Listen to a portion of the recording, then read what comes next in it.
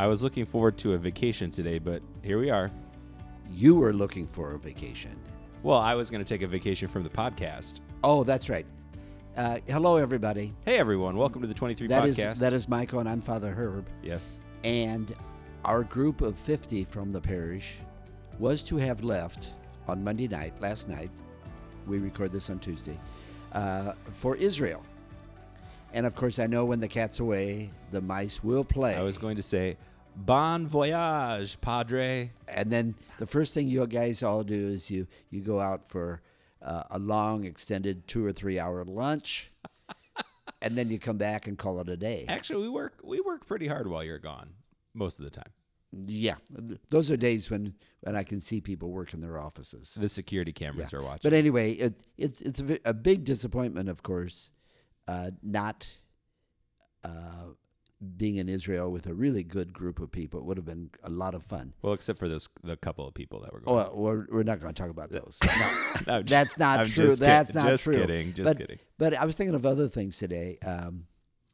This past Saturday, I texted a man and a woman, two separate texts. Yeah. They were to be the bride and groom for Saturday's wedding. Oh, right. So I sent each of them a note, and they both responded individually.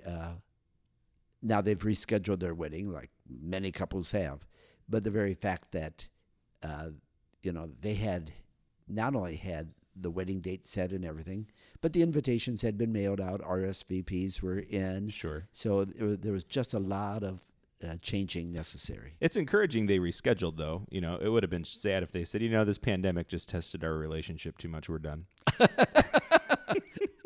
I haven't heard that from any couples. That's good. That's Yeah. good. In fact, newly engaged couples are even coming in, so that's exciting. Oh, yes. Yes. Love is in the air. I had a couple. I think I introduced them to you because you knew them, but a couple stopped me Sunday after Mass planning a wedding for late November 2021. Yeah, which So- is not going to be that far away. Usually I don't take wedding requests more than 18 months out. So that was just barely. And the reason I don't do that is because, A pandemic could happen. well, I wasn't thinking pandemic, but circumstances change and people do end up rescheduling quite a bit. So a lot of times I just don't go that far out. And plus I don't usually have a calendar. Sure. Hey, speaking of rescheduling, we have something exciting happening this weekend on Sunday afternoon. Talk about rescheduling this, but that was one of the smoothest segues you've done for a long time. Thank you. Okay, this Sunday at 2:00, we're having a special Mass. We're limiting the number of people, but we don't mind that people know about it and pray for the couple. It'll be for a the total folks. of 2, myself and Father Herb. No, it's a special Mass for those in our CIA this year who are joining the church. And this year we have 10 adults. 9 of them are men, 1 woman. Yeah. And we also have 6 teenagers. Mm-hmm. Of the teenagers, 2 are to be baptized, and the others will have confirmation and First Communion. There's one additional First Communion, a younger brother of 2 of the teenagers. And of the adults, there's also 2 to be baptized. So all of this would have taken place 2 months earlier. At the Easter Vigil. At the Easter Vigil, it would have been April 11th. And so it got postponed.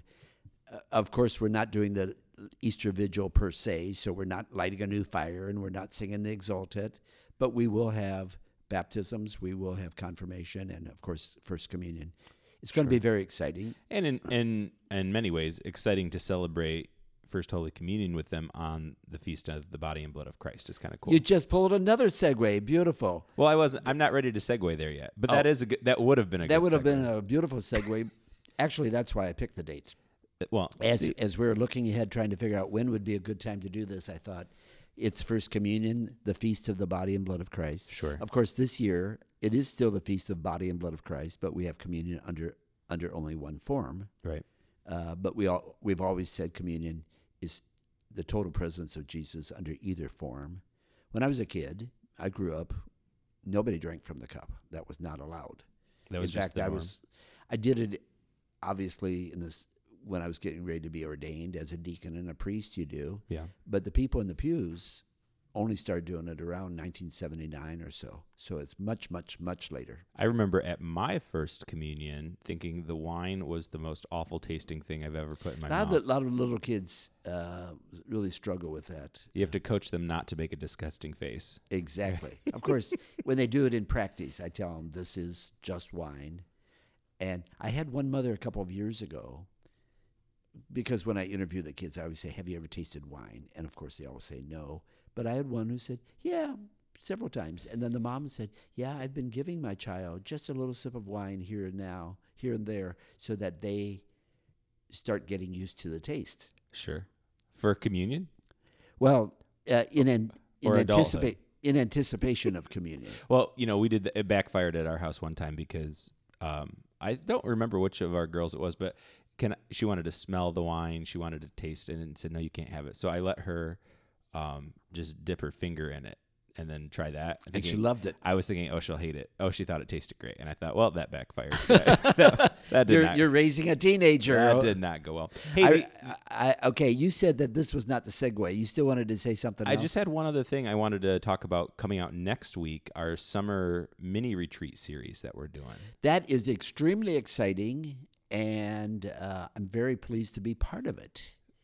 And I get to kick it off next week. Yeah, so what this is, I'll start over. For 6 times this summer, so every other week, just about 2 times a month, we're going to take a topic of faith, and we're going to break it open over the course of a week, and it's all going to be online. So nobody needs to leave home. You don't have to sign up for anything. It's just going to come directly to your inbox. It'll be on social media. And it'll be 3 videos during that week, Monday, Wednesday, Friday, and then some social media posts on Tuesday and Thursday of that week as well. And each week, a different member of our pastoral team will take a topic of faith and kind of break it open that week. So next week, we are kicking it off, our first summer mini retreat with Father Herb, because we let you set the bar. Then everybody can go higher after that.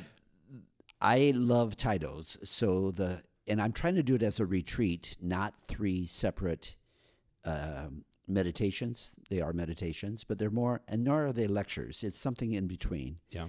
And the overall title for next week is called Into the Fray, F-R-A-Y, Into the Fray. And if you look up the word fray, it means into the fight, into the struggle, into the confusion, into the challenges.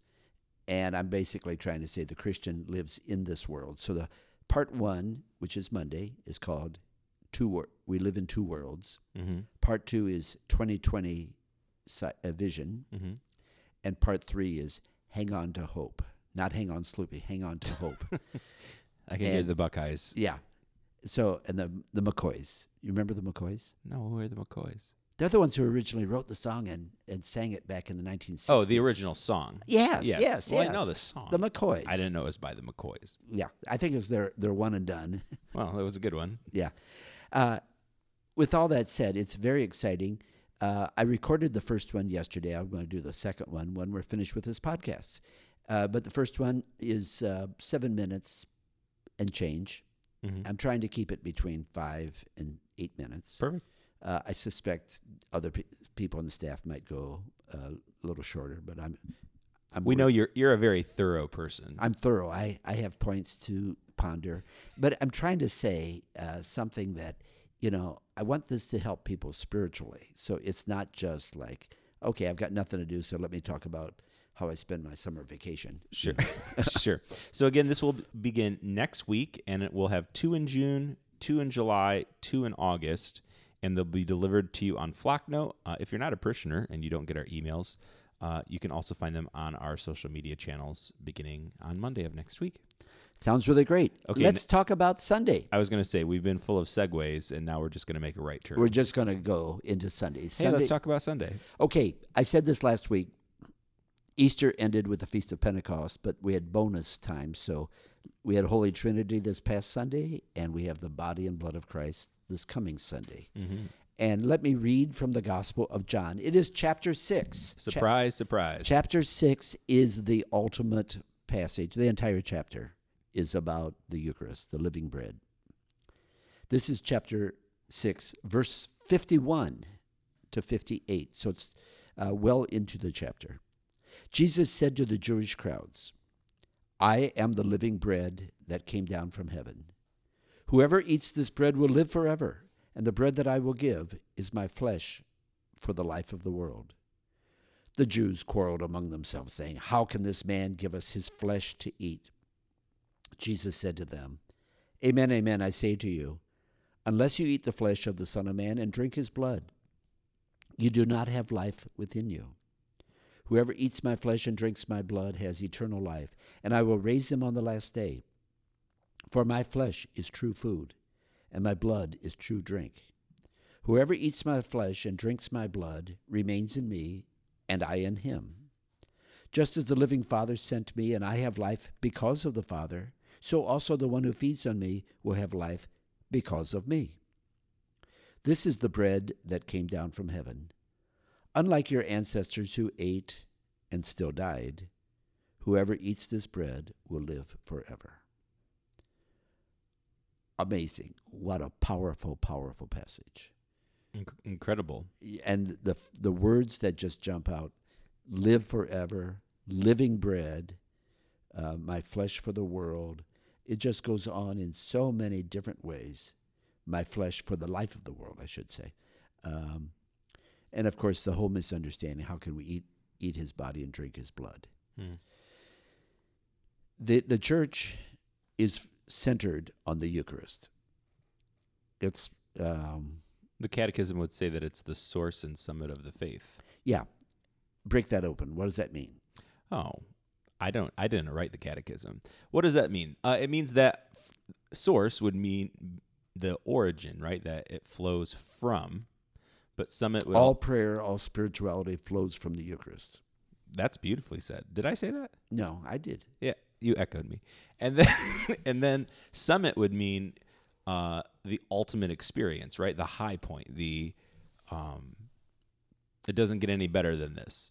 Yeah, everything leads to the Eucharist. So all of your prayer during the week, personal prayer, family prayer, meditation while walking in the woods, thanking God for the gifts of ravioli or whatever you thank God for. Spiderwebs. That's another story. Okay, whatever you thank God for. But all of those lead and prepare you to celebrate the Eucharist. Yeah.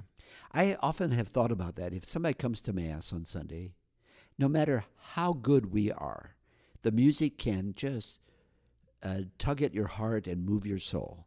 The homily could be one that makes angels cry. You could have people showing the warmest hospitality and very sincerely and authentically. Yeah. You could have all that. But if you've done no prayer all week long, it's still going to fall flat. You cannot come in cold. So all of that we have during the week. If somebody tells me you want to have good Sunday liturgy, I say, fine, there's a lot of things to work on. But the main thing is help the people be prepared when they come. In other words, pray. You pray individually and collectively. You read the scripture at home. You talk about the scripture. You listen to the podcast. Well, I was going to say, that was one of the reasons this podcast was born 153 episodes ago. 153 years ago. Wow. I mean, you're not that old. But I had pitched it to you as a way for us just to, in a very relaxed atmosphere, help prepare as a community for Mass on the weekends. And that I hope that a result of this podcast is people coming to Mass feeling like they have an inkling of what we're going to be talking about for the day. And maybe laugh a little bit. So and get annoyed when I get off track. Okay, so you get good. That's the summit, the source. I cannot fathom. I really can't. I cannot fathom living without the Eucharist, and I don't mean just without communion. I mean the whole. See, we use the word Eucharist in two different ways. Eucharist is communion, literally the sacrament of Eucharist, receiving the body and blood of Christ. Mm-hmm. We also use the word Eucharist for the entire celebration of Mass. Sure. The word Mass basically is just a nickname. Ite missa est, You took the words right out of my mouth. is the old Latin phrase for the end of Mass, go, the Mass is ended, or go, the offering is sent. Misa means sent. It's kind of like that little sound effect you get when you send an email. Yeah, that's Yeah. We could just play that at the And end of Mass. if I don't hear that, I always think that I did something wrong. Right. I don't blame the computer. I blame myself. What did I do wrong? So maybe just to play with people this weekend, you won't say the Mass is ended. We'll see how long people stay. No. Anyway, back to the whole idea of Eucharist. It has become for me the core of my spirituality. I think I can remember as a kid when I became intrigued with the Sunday Mass and weekday Mass. I was in a public school, but everybody was Catholic. So for years we had Mass at the beginning of the day, and technically everybody went to church, and then technically the school day started after that, but nobody knew that. So really it was snuck it in there. Yeah, but nobody objected either. We were totally comfortable with that. Yeah. Except by the time I was in junior high, which was the late 50s, by then they separated those. But I can remember quite often going to the 6:30 Mass before I went to school, and by choice. And then even during the summer, riding my bicycle into town to go to Mass. And a lot of times I was the server as well. The Mass became somehow, even if I couldn't describe what was going on, it just became a very significant part of my life. And now as a priest, I love the Sunday celebration with the full community, but I also love the smaller celebrations during the week. It's sort of the rhythm of the whole thing. And if you think of I'm thinking of the 1960s bands like the Beatles and stuff. The McCoys. The McCoys. But Were they from the 60s? You always had the lead guitar, and maybe you had the bass. Yeah. But you also had the rhythm guitar. Sure.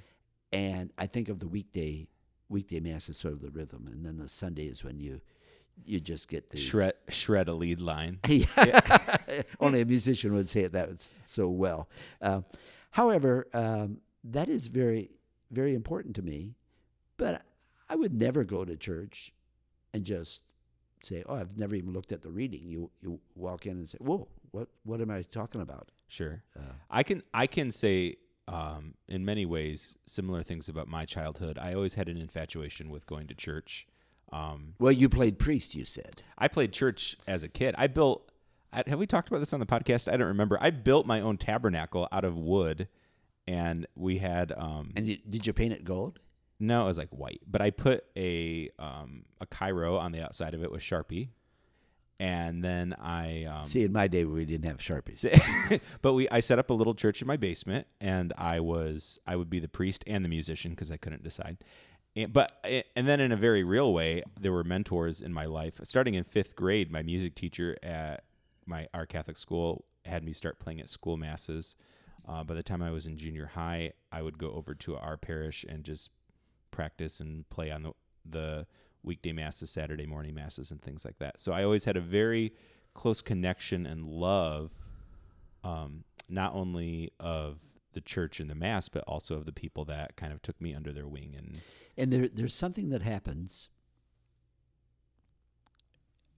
with professionals, for like a musician or other people who work for the church.